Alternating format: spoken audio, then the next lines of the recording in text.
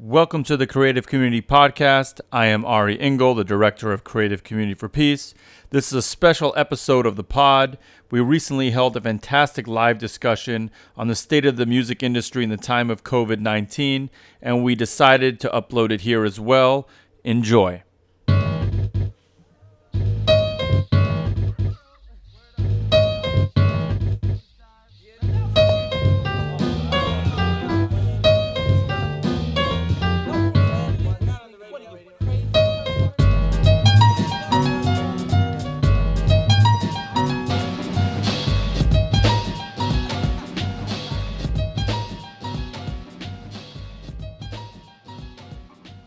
Hi, everyone.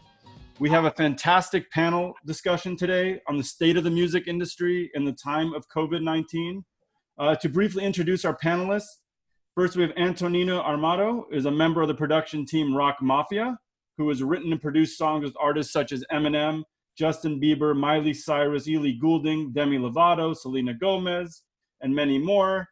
Joshua Binder is on our advisory board and is a founding partner of Rothberg, Moore, and Binder. His clients include artists such as Daddy Yankee, Marshmello, and Top Dog Entertainment, which is home to artists such as Kendrick Lamar.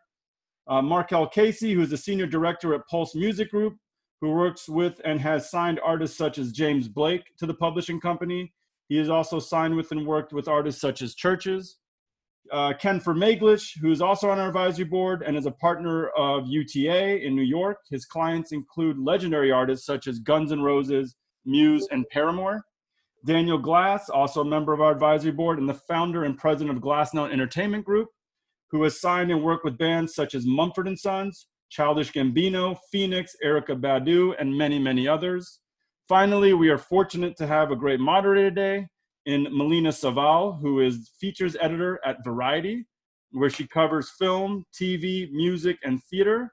She's won 2 LA Press Club awards and is a board member of the LA Press Club. And I'll hand it over to you, Melina. Hi, how are you guys? Good. Good. My first question is for Danielle, Markel, and Antonina. I feel like this time has really kind of brought out the creativity in a lot of people. We're indoors, we can't go anywhere. You know, people are being really creative. And I was wondering if for music makers and songwriters, if anybody had any anecdotes about your own clients and music that they've been creating while they're on lockdown, and if you could share any of those anecdotes. I have a pretty broad roster of clients, and the majority of them are very much self-contained. So the idea of being in quarantine to them doesn't really change much. So they've been quite enjoying it. However, there's the small minority of some of my clients who collaborate. I think the first week and a half was very, very difficult for them because all of a sudden you're now cut off from your creative partners. And I had a few nervous phone calls with a couple of them, and it was just like really quite imperative for me to tell them just to pause and not do anything, take stock. And also just realize, like, don't be too hard on yourself because we are in the middle of a global pandemic. So it's okay to not do anything. But I'm sure, as you know, with creatives, a week and a half later, they start getting really itchy. And, I think as human beings, we're very adaptive. So now I'm starting to get some really, really interesting songs. Thankfully, the lyrics about quarantine are being kept to a minimum, which is quite good. Yeah. But it's been good for a lot of my clients now because they're now finding new ways to work. I think we're trying to take the positives from that. How about you, Daniel? It's been a really interesting time. We've had, we lost a dear friend last week, which was tragic. On the personal side, and some of my best friends had the virus and now are recovering. So that has been very tough to deal with. And on the artistic side, for the purposes really of this call, we're having some pretty amazing stuff happen. We woke up one morning and we heard about this show on Netflix that I forgot we licensed one of our songs to, called Elite. And Variety actually just wrote an article about it. And this song by Churches called Forever has taken off and become this massive hit with the digital providers and radio. And it wouldn't have happened if people weren't at home telling each other about this show, which is basically like a Spanish version of Gossip Girl. And the song now is going to be a very, very big hit as a result of the isolation and quarantine. Then they made a video, Churches, which is called Separate Together, which I think they spent $300 making. I think Wow. possibly the best video they've ever made, and caught the eye of the people at Jimmy Fallon. Jimmy Fallon Booker called. They're booked for next Friday to play Fallon. Zane Lowe got a hold of it. He's got Lauren Mayberry from Churches coming on the air with special friends, doing a home show. None of this would have happened if this wasn't this period of a pandemic and isolation. Aurora wrote a song in isolation with her boyfriend, unlike her other material. She's just come out of the Oscars with Frozen, and now she wrote this song about it. I don't want to give the title away. Let her give it away. But really, it's a love song with an arrangement that she's never done anything like this before, and totally came out of it. The only thing that's different is the string section was done remotely in England by Isabel Waller-Bridges, who's pretty famous. And but we have more and more stories about this. James Hersey is an artist that we represent, and Josh Binder actually is attorney. He's never been as active as he is on social. He's got a whole new identity. He dyed his hair green, and now he's like gone wild. But I can give you story after story. Looking at Marcus Mumford, how inspirational his music has been. But it's been, I've never been in touch with artists as much as I have in our 13 years, intimately checking in on people, seeing how their mental health is. So it's been a very creative time, depressing as far as touring. Antonina, I was wondering about you. Have you noticed this peak in creativity amongst your songwriters? Well, we have this big sort of campus in Santa Monica. We have 4 or 5 studios and all these common areas, and all of the artists that we have on our label. We were just launching a new label called Heroin with an E, and we had all these great artists that would just come in and we bounce off each other, kind of like Asylum Records was sort of our template of just sort of a canvas and a campus where people could paint and write and be together and do all this stuff. So obviously that doesn't happen anymore. Right. And it's been interesting because we have a studio in our house, and we've been writing not just with Zoom, but in different ways where we would send tracks to different writers. We'd get on a video chat. We'd talk about concepts. We'd kind of write virtually.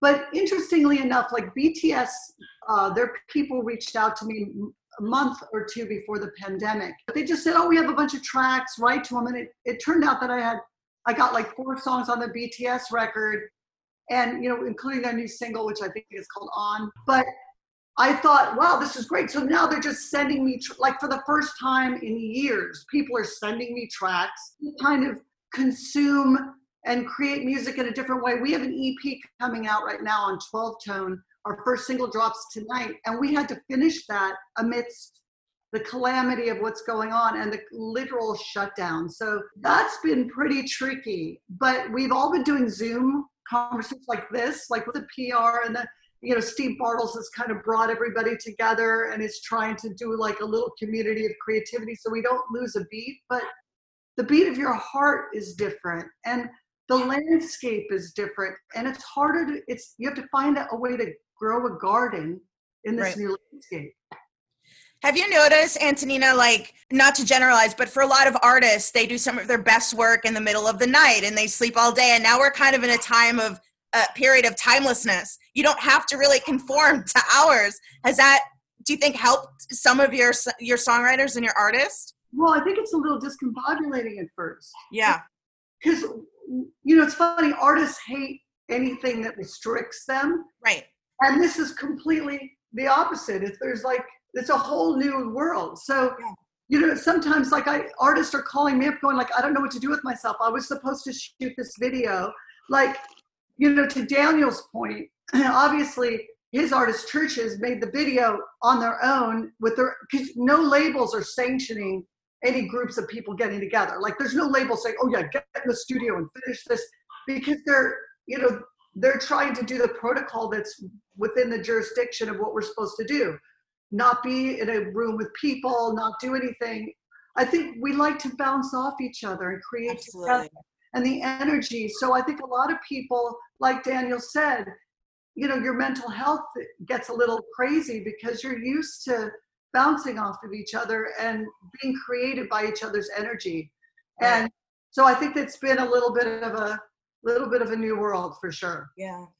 This is a message. We'll start with Ken. There have been songs about COVID-19 the past few weeks. There's been a few on the Latin America charts. They're called a couple called Coronavirus. I don't know if you've heard them, but I was wondering what you think about these songs that are about the sort of plague that we are experiencing, and if you think that these really have any mileage outside of this period that we're experiencing right now, or are they just kind of gimmicky? Haven't heard one of them, couldn't comment. Okay.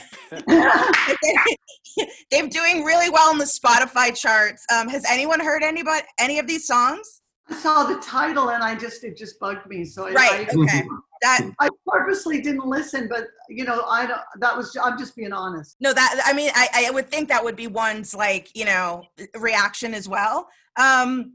This is for there's one called Coronavirus, which has Cardi B's vocal on it, and I look after Cardi, so I do know this record, and I think there's a viral element to that song that's had kind of a life of its own. Do you think that it'll extend beyond what we're going through right now? I mean, is this going to have any legs post-coronavirus era?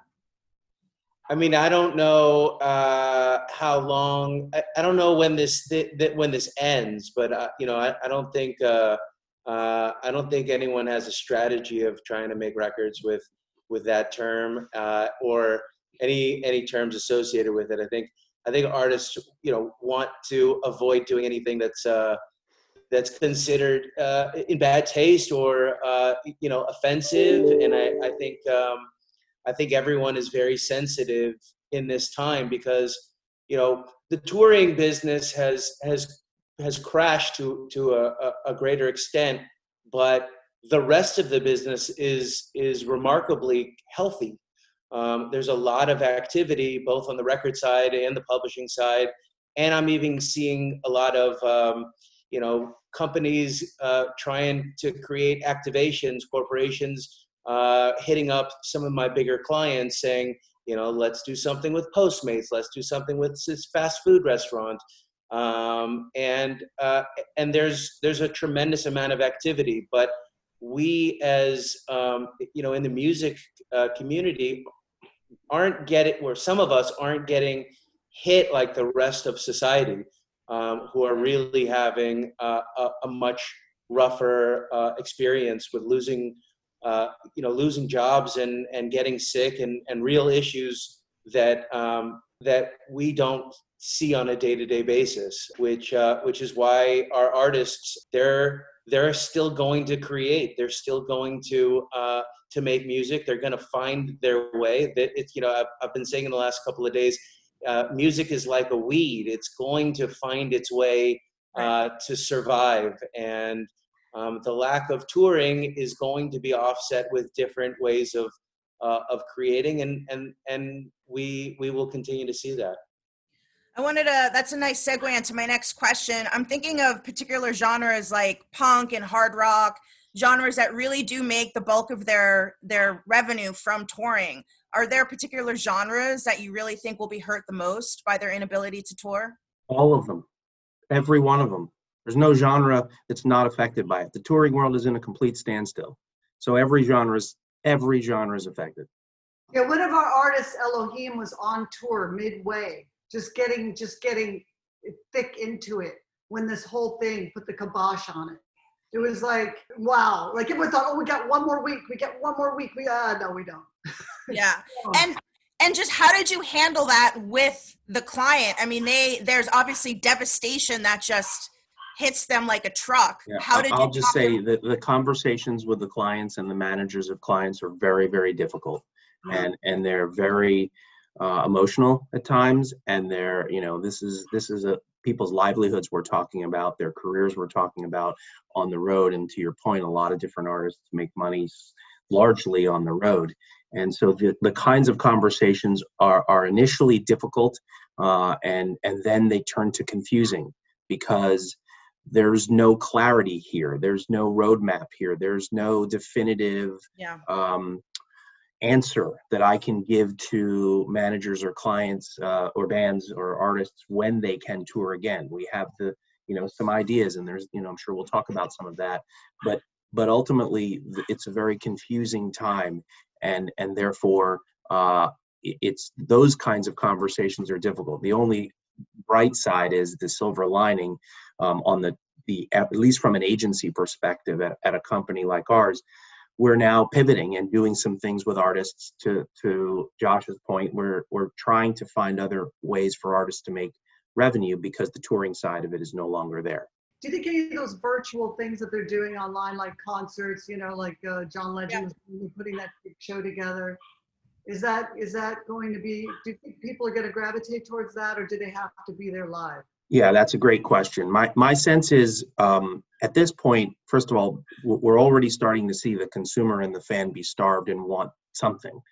The initial stuff that's happening is largely charitable, as you're noting, especially with the Global Citizen event that's happening, I think, on Saturday on several different networks. Mm-hmm. But those performances are all somewhat regulated because the performances have to be, dealing with social distancing restrictions and whatnot. So they're very limited and primitive in what the performances can be for the most part. I think as social distancing, as it relates to people and bands getting together in rooms even spaced out, relax a little bit, you're going to start to see more and more of what you're asking about, which is more and more shows, but more and more shows that I think will have the ability to have better production and to have a better look to them. And potentially, as we move away from the horror of the deaths and all the things that are happening with the virus itself, there will be this kind of capitalistic piece to this, where there will be paywalls and there'll be ways for pay-per-views and different artists to actually be paid for those kinds of shows. But it's not now as much. I think that's still several weeks down the road. We still have to get away from, the harshness of the reality of what the virus is doing and what it has done. Yeah, there is, Ken, a Pollstar recently published a study saying that the concert industry could lose $9 billion. Yep, I saw it. Yep. So when things start to go back to new, not normal, because I don't think it will be anything that we've sort of seen before, but what changes do you think will be implemented long term? I can't prognosticate exactly, but I can give you a sense of what I think from just the changes. The changes are going to potentially affect reduced capacities. First and foremost, I think that's something we're going to see if concerts can go back on at some point, whenever that may be. Reduced capacities are part of what we're going to have to live with, as well as testing of some kind, whether it's temperatures or maybe even a rapid test coming into the venue, certainly masks and whatnot in the short term, over the next, however, when it starts, you'll see masks in venues and whatnot.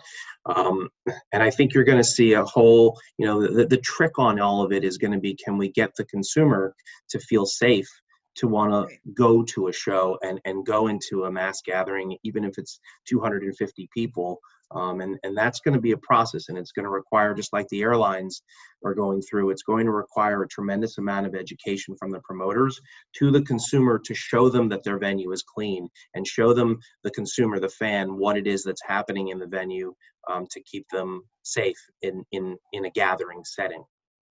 Does anybody, you included, have any handle on whether or not this means like a major spike in possibly ticket prices in the future to accommodate for all of these other measures that need to be implemented? I don't see a spike in ticket prices. Ticket prices were at highs as we kind of shut this all down. I actually think ticket prices have to relax a little bit due to the economy and the unemployment numbers, which are sitting at, I think now 22 million people in this country are unemployed as of today. That doesn't really bode well for spiking ticket prices. It bodes better for lowering ticket prices to make tickets more so affordable in the short term. And I'm really speaking, over the next, whenever we start up, whenever that is, which I have no idea, but that we'll have to be really mindful of that for the first year, and maybe within a year to 2 years after this business starts to come back online, we'll be able to get back to where we were from a churn perspective as well as ticket price perspective, but certainly unknown because you just don't know what's going to happen with vaccines and other things that have to affect all of this. No, but Melina, I think Ken we're beating around the bush, and Ken's bringing up some good points. People have to feel safe. Right. safe to do, whether it's a restaurant, whether it's a theater, an arena, a stadium, a festival. You put yourself in the hands of an EDM business, a DJ business. I started my career as a DJ, and I would not be able to work right now if I Right. did not produce records also as a Diplo or a Marshmello does. But I think that, and those are the minority of DJs or electronic artists that do it. But we've got to vote. The whole thing here is you have to have confidence in the leadership of your country, or your state or your city or your town. And if you have confidence that they're working on keeping you safe, keeping you employed, making sure you're subsidized or enhanced or whatever you need, that to me is the biggest thing that the public and the fans and the industry can do. I'm not telling people who to vote for. I just think that we have that power. The voting booth is Yeah. coming up in a matter of weeks. Yep. And if people like the way things have been handled, it's about the numbers, it's about the testing, it's about what the testing proves and how it's controlled. And number two, a vaccine. And then I think people will go out in droves and it'll be happy days are here again, bigger than ever. But I personally do not have confidence in most of the leadership in our country that they're working towards that. Getting back to business, you can say it all you want. We want to get back. It means nothing. You're going to see a spike in disease, a spike in contagion as soon as people go back prematurely. So I want to be at those festivals. I want to be at those concerts because we can't we can't break new artists without having them either do promotion tours or concert tours, whether they're the lower artists, the middle, or even the big artists. So that to me is a very important part of this, is that people have to vote. And we've got to see a change, that we have confidence that there are true scientists working on things, that are working with the economies. That is what I care about. Yeah, no, and absolutely. And since you brought it up, I mean, I think this is another example of where state government is really important. This could come down to, I mean, different states deciding who gets to play, how they get to play. It's going to come down to that because Yeah.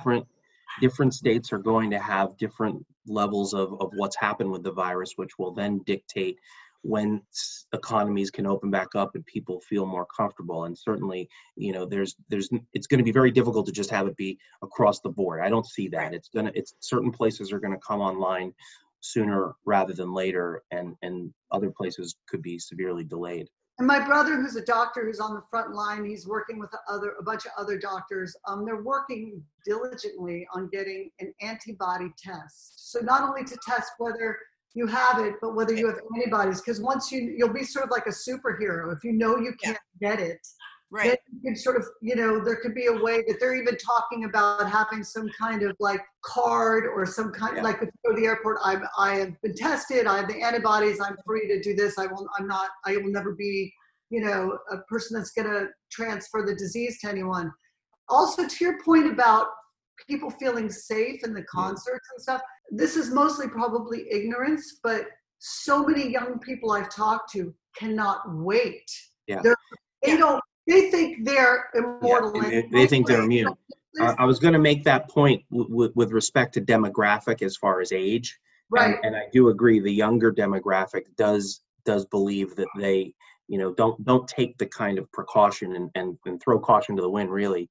And you may see artists, an audience that's younger, be more willing in the earlier part of how we come out of this to mass gather than an older demographic. Yeah, I think there's a real dichotomy there.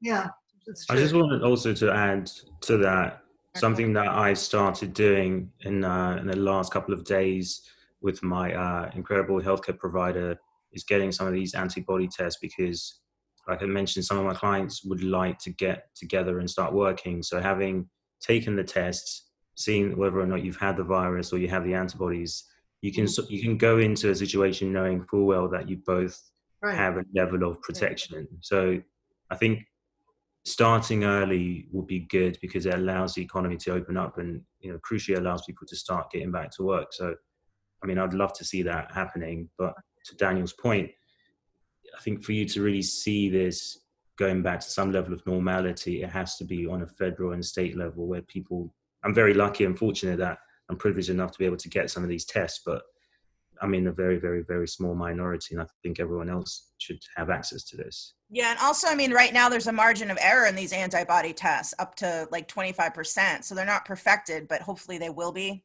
Right. True. We're working toward that. Yeah, Josh, as a lawyer, I'm just curious, you know, how busy are you? How busy are lawyers these days? Are deals still being made? We are busier than ever. Wow. We have 9 lawyers on both coasts, and nobody's driving, nobody's going to shows, nobody's going to lunches and dinners. And I kind of feel like we're working longer and harder and really delivering for clients, because there needs to be a way to offset the lack of income that's happening in the touring business.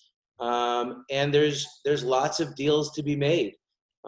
There's, you know, companies, if you represent labels and represent, you know, managers and whatnot that are signing acts, that's happening. Major record companies are signing deals across the business, all of them. You know, the publishers are very active and very aggressive, because you know, there will be certain dips in income, whether it's ASCAP or BMI, although I don't think that they're in the same place. And I think the way that the performance societies operate, it will take a hit in different ways, because you have restaurants that are going out of business and clubs, and you don't have the performance income that's coming in from Right. some of those areas. But streaming numbers are up. I mean, I spoke to Mike Karen this morning, and he also confirmed that. I think subscriptions are still strong, and they're not going to change. I think you know, streaming is the big winner. If there is a winner here, you know, streaming is stronger than ever, both on the paid platforms and on you know, the Instagrams and the Facebooks and all these things. I mean, I have Marshmello, and he's done 2 concerts on back-to-back Saturdays. Cardi interviewed Bernie Sanders, and you know, I think on one of her Insta lives, she got over 1 million people. You know, people are creating, and people are going to release albums, and they're gonna release content, and they're gonna make songs. Not even going to. There's actual music that's being released daily by Right. large artists while all this is happening. Every week there's a new Music Friday, and there's a list of new songs that are constantly coming out. I have an artist, Jack Galinsky, on Island, releasing a video today and tomorrow. You know, there's going to be music, so there's lots of work for us to do, and we're trying to do it. Now, streaming was down last month in March, and then it went up. So it all depends on what you're comparing, right? If you look at 2019 to 2020, you have an increase in streaming and number of subscriptions. Okay. If you look at the number of streams that is happening in a given moment, there might be a decrease, but the number of streams doesn't decrease the pot of money, Okay. right? The pot of money, I mean, it's a per stream calculation. So whatever the number of, you know, every stream is technically created equal. And if there's 1 million streams less in the given period of time, it doesn't mean that there's going to be less money in that period of calculation. So, you know, people got to pay attention to exactly what's being said and how it affects the economics of what happens. But today, more important than ever, which is maybe why we're super busy, the deals that you make are really important, right? Because if you don't have income from, you know, a lot of times record companies will say, well, you know, you're going to do this deal and we're not going to participate in your live, or we're not going to participate in your publishing, or we're not going to participate, you know, and you have to take a hit somewhere. That argument isn't as strong as it was when there was income.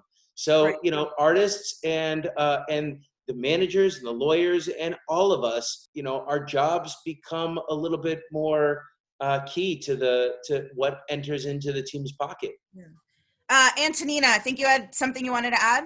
Yeah, deals are still being made. I mean, and especially with different platforms. Like, I thought everything was going to shut down, but I've been continuing. I created this musical movie for a big platform, and I thought everything would shut down, but actually it's accelerated. Like, they just want to make sure that they can hit the ground running, and they want to close this deal as soon as possible, which is great. We are working with some really amazing mixers that have their own facilities, so that, we're finishing the Yoshi Flower record for Interscope. We're finishing the Elohim's new record. We're able to do things sort of out of the box. And then to what you were saying before about publishers like ASCAP and BMI, my partner, Tim James, reached out to ASCAP because some of our writers, and Markel, I don't know if this happened with you, but they were talking that they were going to postpone the payment. And everyone was like, no, that's what that's our bread and butter. Please don't. And then after inquiry, we realized that it's just going to be a few week delay. Did you find that out as well? Yeah, there was a bit of a hoo-ha around it, but I don't think this is something that will be a long-term issue. I do think it'll be solved very, very No, quickly. it can be sorted out, but it's like you just want to have certain things reassuring. That we're here for each other. Like with Community of Peace, it's like, do you have each other's back? Is there a way that we can help each other through this? Like, what can I do to facilitate someone's comfort level on it? What can I give? I almost felt, I don't want to get all emotional, but I almost felt like, survivor's guilt. Right. Because I was still able to write these songs, finish these albums. There's income streams coming in. Yeah. I have no real change other than I'm sort of locked in with someone I love, doing something I love. So, and cooking a lot. I'm cooking a lot. Yeah. But I don't keep 6 feet, distance away from my refrigerator lately. Right. Nobody does. It's kind of like my best friend. But I felt bad, and I'm thinking, what can we all do? Right. To help each other, the people that are having a hard time sustaining a sense of hope. Well, I was going to ask, do you think, what can radio, for example, be doing to, to connect and inform local audiences? Like, what are they doing that's good? One thing I've noticed that's clearly happened, given the new circumstances, radio seems to be doing live Instagrams with artists, especially artists who are actively promoting music right now. And those Instagrams seem to, even if it's just an interview, not necessarily a performance, but could be that too.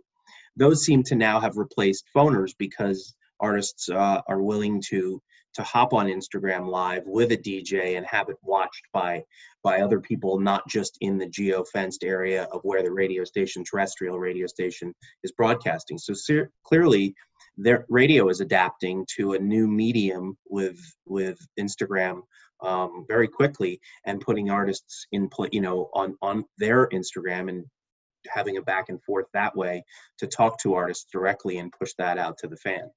Great. Yeah, Daniel? I think that, radio is always the place people turn in time of crisis for a quick bite of news or a bite of weather or a bite of, what exactly is going on. And I think for the most part, radio is doing a spectacular job. Not in your car as much. But no. What radio has changed now into is you're listening in a different environment. And I think the Sirius Pandora combination has been very, very strong. Yeah.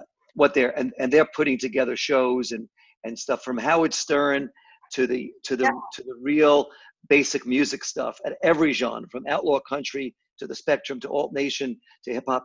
Everything is really hitting on all cylinders.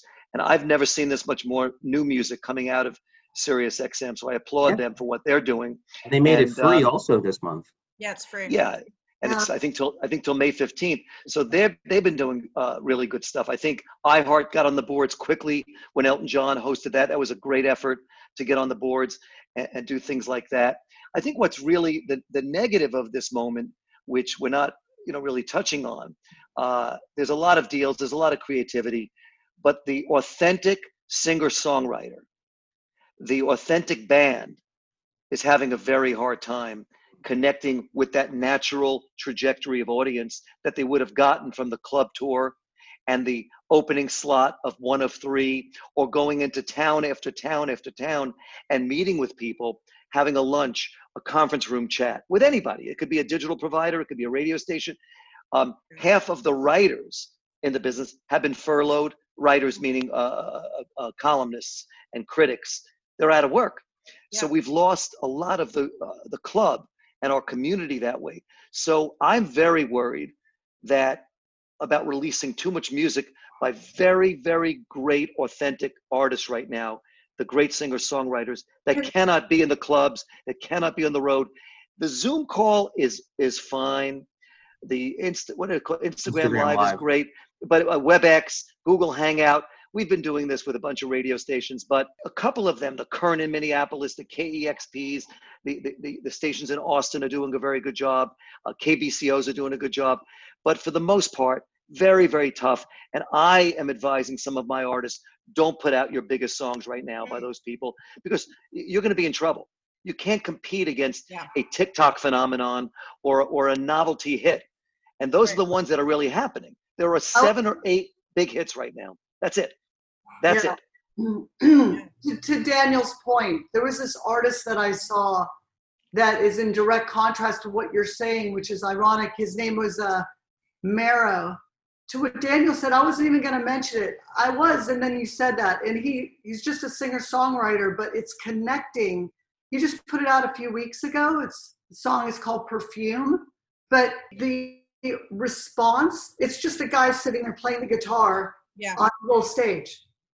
And it's pretty crazy because it's like volumes. It's like volumes of people commenting, and this makes me feel safe, and this makes me feel good. And it was kind of like, wow, because it's not TikTok. You would never see this song on TikTok, to your point, Daniel. It was just interesting because I think that every once in a while, an artist can break through in a way that's so unexpected and so completely the opposite of what's going on.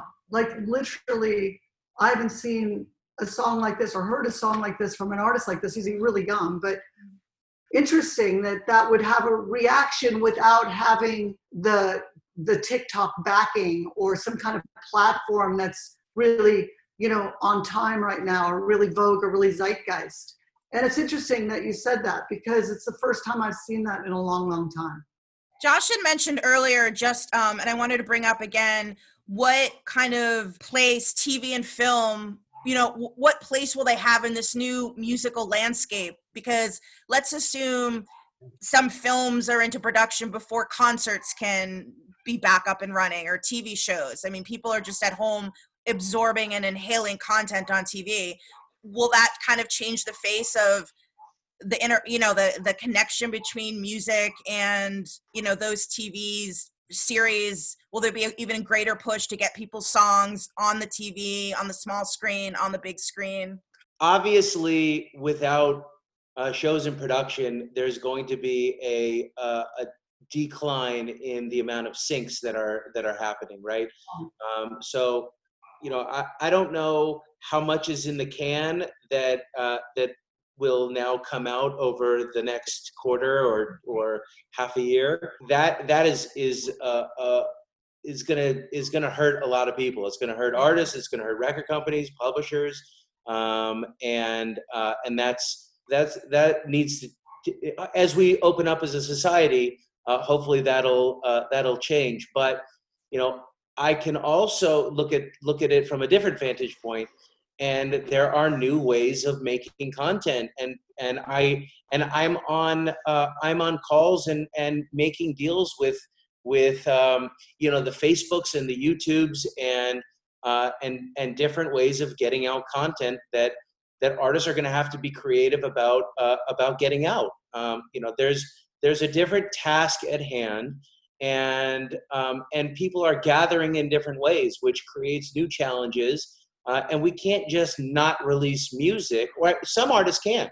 If you're a big enough artist, you probably have enough money, and you're able to survive the storm and for a long enough period of time. Hey, if you're If you're Kendrick Lamar, you're going to make a decision whenever you want to make a decision.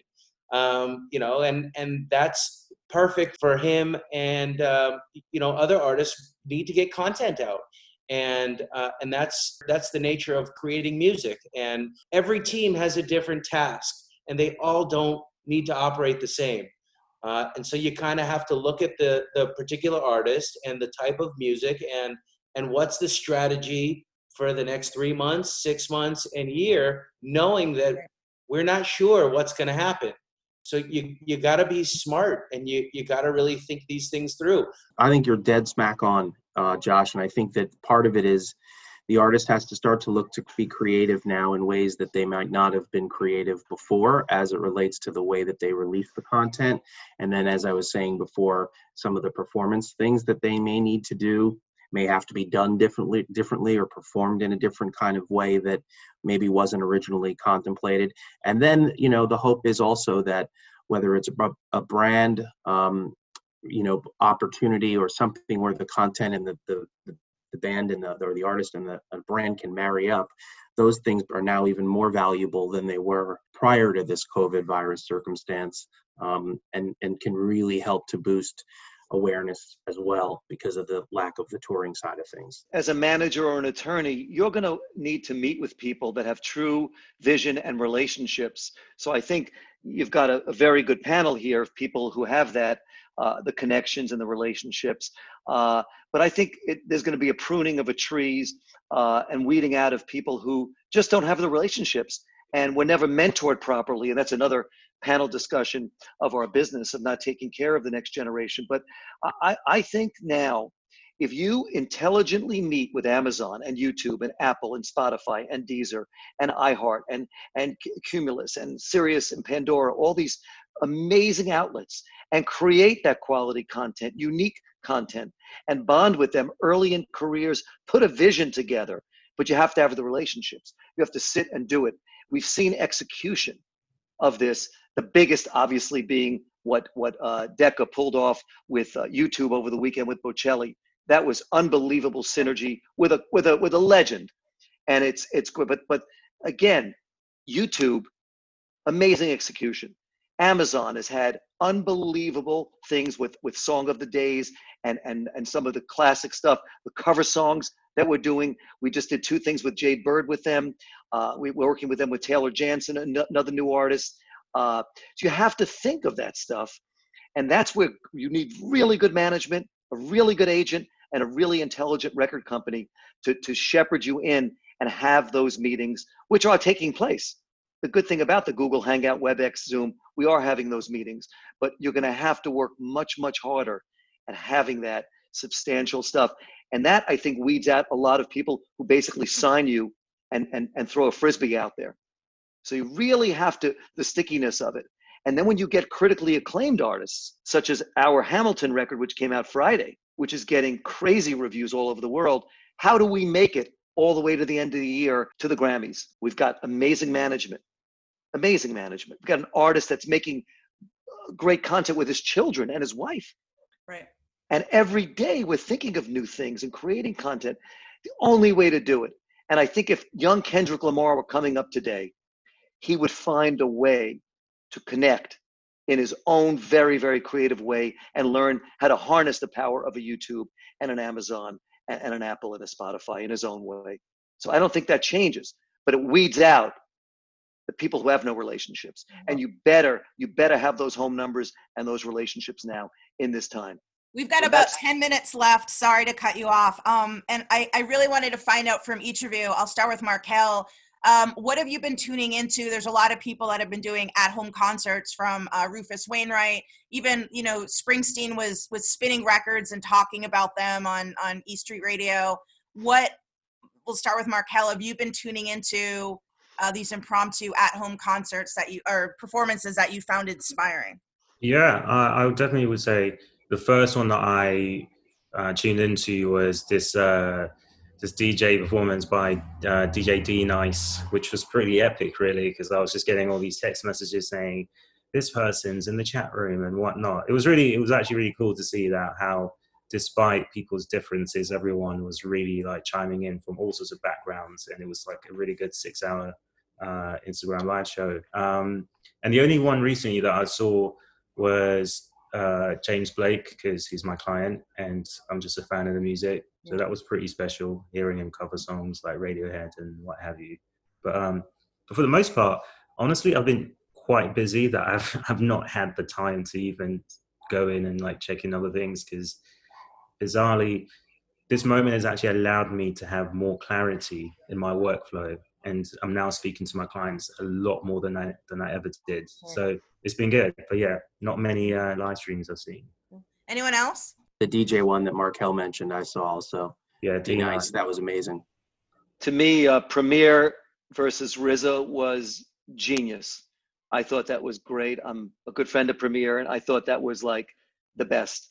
And I thought the other wasn't a session, but I thought what SNL did as a tribute to Hal Wilner, made me cry. A good friend, and thought that was beautiful. And using the use of Lou Reed's "Perfect Day," but I thought the Premier RZA was the winner for me so far. We have some questions from people that are watching. I'd love to throw a few out. This is for Ken. Somebody asked, do you think venues will remove seats in lower capacities to help with distancing? I don't know about remove seats, but certainly there's going to need to be some kind of, there are going to be distance regulations that are going to come from whether it's cities or states or CDC, and it will have impact on the way venues are set up. We've actually just started having conversations with promoters about that in the last week or two, and it's highly unclear what it will look like and how they will accomplish it. Can they skip rows in sales in theaters possibly, or every other seat or every 2-3 seats? There are ways that you can do it like that. But I do think when we start to come out of this and have mass gatherings and some sort of concert or sporting events, you're going to see some of that. Yeah, I do. Here's a question from Markel. For songwriters looking to pitch songs, are labels asking songwriters for songs that are happy, sad, songs that speak to the isolation they might be feeling? Is there a particular mood that you're looking for in a song if it's being pitched? Well, we actually had a phone call yesterday with the whole Republic A&R team. And what was really interesting about it is that I don't think it's changed as such, because the majority of artists, they just want to be authentic. So whatever it is, wherever they are creatively, is where we come in and we try to help service them in terms of telling a story. So not necessarily, it just all depends on the artist. Cool. This is for Josh. This is an interesting question. I really like this. Are there any force majeure clauses or any other clauses being added to contracts right now? Clauses about when an artist needs to deliver an album, and is the money less on deals now? It's a 2-part question for Josh. Right. Well, force majeure is a real issue that we're having to deal with, depending on the artist and the deal, and when the force majeure clauses is trying to be enforced. Right. So we've had plenty of calls with agents about festivals and shows and touring deals where there may be a show that's in June and the festival is trying to use force majeure in order to get out of the deal. We're not sure what's going to happen in June, or we're not going to apply it to September. We as a firm are seeing COVID clauses.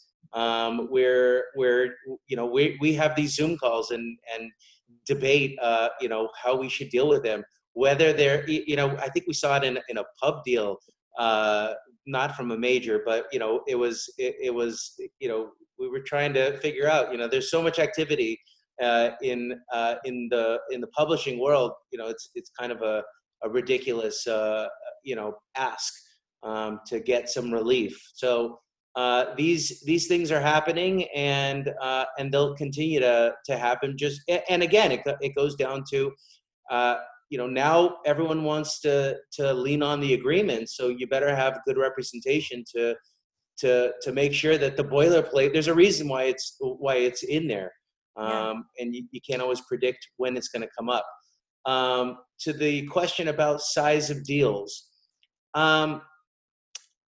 The answer is record companies are still active and aggressive in trying to do deals. I know and have been overseeing deals that are extremely big and also modest. It all depends on who's the artist and what's their historical earnings, what's happening. Do they have leverage? I mean, I know of a $1 million deal at one of the Sony labels of a TikTok artist, and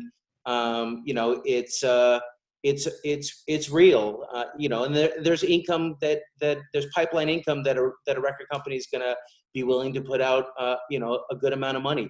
Yes, the publishers and the record companies they're not throwing out money just because they're looking and trying to be smart, because if it was hard to break an artist pre-COVID, it's harder to break an artist, during and post. So, everyone has to be reasonable, but there are going to be bidding wars. There are going to be people that do it better than the rest, which, to Daniel's point, you better have a smart manager. You better have a smart record company. You better have you obviously have to have a smart agent. And most importantly, you have to have a smart attorney. Let me just ask you a question about that, Josh. With respect to the fact that the touring piece is shut down, indefinitely, does that change the deal if and when the label was trying to incorporate touring, but noting that they're not going to have touring for X amount of months, in the overall way that the deal is negotiated now? So, I'm actually dealing with that exact issue with a new artist in the team. And, one of the arguments that we can try and make is, you guys don't even deserve a piece of the 360. Nothing's happening for the next year. And it depends on the team. It depends on how healthy the business is, right? If you can make money releasing your own content, you don't need a record company to keep you alive.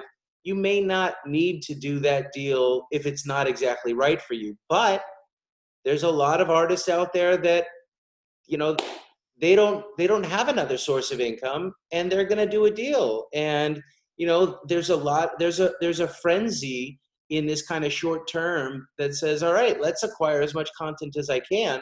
Let me sign as many acts as I can, and I'll figure it out later because I might be able to get them cheaper. Right. So, it's different for different people and different acts and different managers that know how to build businesses with or without, partners. So it's a very dynamic time. This is a question for Markel and Daniel. We'll start with Markel. One Republic wrote a song called Better Days in March, and it's already synced in a car commercial. So Markel, are you advertising artists that you work with to do things such as this? I encourage my artists to, well, first of all, I'm here to support my artist's vision. So if I think this is tying into their ultimate vision, then yes, I would support it. However, if this seems to me like an opportunistic money grab, then as part of my duty, I would strongly urge them to reconsider if this is not in line with their ultimate goals and vision. So yeah, I'm not in the no business, but I'm not equally trying to get people to do things that are not in alignment with who they are. How about Daniel? Definitely not. I would support their charity aspect. Marcus Mumford did something about the Grenfell Towers and about War Child, about children who are, have horrible conditions around the world that are victims of war, and the COVID virus is spreading in those camps as bad as it is in nursing homes. So we support that. A member of Two Door Cinema Club is doing something for a charity. But I'm not going to tell someone to write a song for this period. If you want to write about your isolation, you want to write about your love, an affair you had, please do it. But yeah. I would never do that. Never. We have a few minutes left, 2 minutes. And my last question is, why don't we just start with you, Daniel? What album would you recommend right now? Old, new? What are you listening to? What album is kind of getting you through? So upon the passing of John Prine and Bill Withers, they went into heavy rotation in our house. I would say those two have been, very, very important in our house. I think the songs about the road have been important. Simon and Garfunkel has been coming up a lot. We keep listening to Annie tomorrow. We have a little baby. We have a baby here. We have a baby Roses here. So Annie tomorrow comes up a lot. The sun will come out tomorrow. That probably is our theme song in our house right now. I think that's the one. And when I want to hear perfection, I watch old Phoenix concerts. Amazing. That's what I do. Yeah. Antonina, what are you listening to? You know, in a weird way, I've been it sounds crazy, but I've been listening to a lot of classical music. There's something about it that there's so much space, and it just sort of makes you feel like you're not judging it. You're not, right. It just sort of embodies you, and it lets you feel a little bit more spiritual. Yes. And it connects you to a lot of sources that you wouldn't, and it sort of resets your brain a little bit. So I have that on a lot. So I've been doing that mostly. Yeah, it's really soothing too. Yeah. Josh, how about you? What are you listening to? I have 4 kids, so we're definitely in that, TikTok, we're top 50 global on Spotify. So it's not as highbrow as the rest of you, but it's the Drakes and the Roddy Riches and the Marshmellos and there's a record, Pofu, or I don't even know, that's a massive record. Actually, my 4-year-old is watching Disney right now because the streaming service is like heaven for her. So Sound of Music and music is being played a lot in the house, so we're lucky to have it. Great. Ken, how about you? What are you listening to?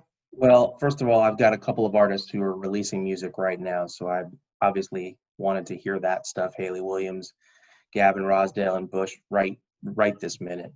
But really what gets me through it is I've gone back and listened to the band that got me into the music business to begin with, which is Rush. And that's what I need to listen to try and navigate through this, just for me. Cool. Markel? Well, I'm in confinement by myself. So the record that I always go to in moments like these is Every Kingdom by Ben Howard. It's a very special record to me. So, that's always been on repeat for me. I think we're out of time, Ari. Well, before we move on, what record are you listening to, Melina? Oh, Yeah. me? Oh, okay, cool. I've been listening to a lot of James Taylor. I've been listening to a lot of Bruce Springsteen, Born to Run. I've been listening to a lot of Rufus Wainwright, Want One. And I've also been listening to a lot of Simon and Garfunkel too. I love it. One artist coming out with a cool song is Chelsea Effect. For me, it goes back to my comfort music, which for me is 90s hip hop. And so I've been going back and listening to a lot of 90s hip hop, which, picking up what Daniel talked about, that RZA versus Premier Instagram battle, which had 1 million viewers or people tune in, I thought was amazing. And I'm hoping they get Premier and Dre to maybe do something like that, because we haven't heard from Dre yet. And I think he needs to make his appearance in the streaming thing. Anyhow, this is an amazing discussion. Thank you, everybody. Thank you for Melina for moderating a great panel. Once again, Creative Community for Peace. We are a nonprofit organization. Please, we rely on donations. So if you would like to donate, please visit ccfpeace.com and you can donate. Anyhow, thank you guys so much. And we hope to see you again soon.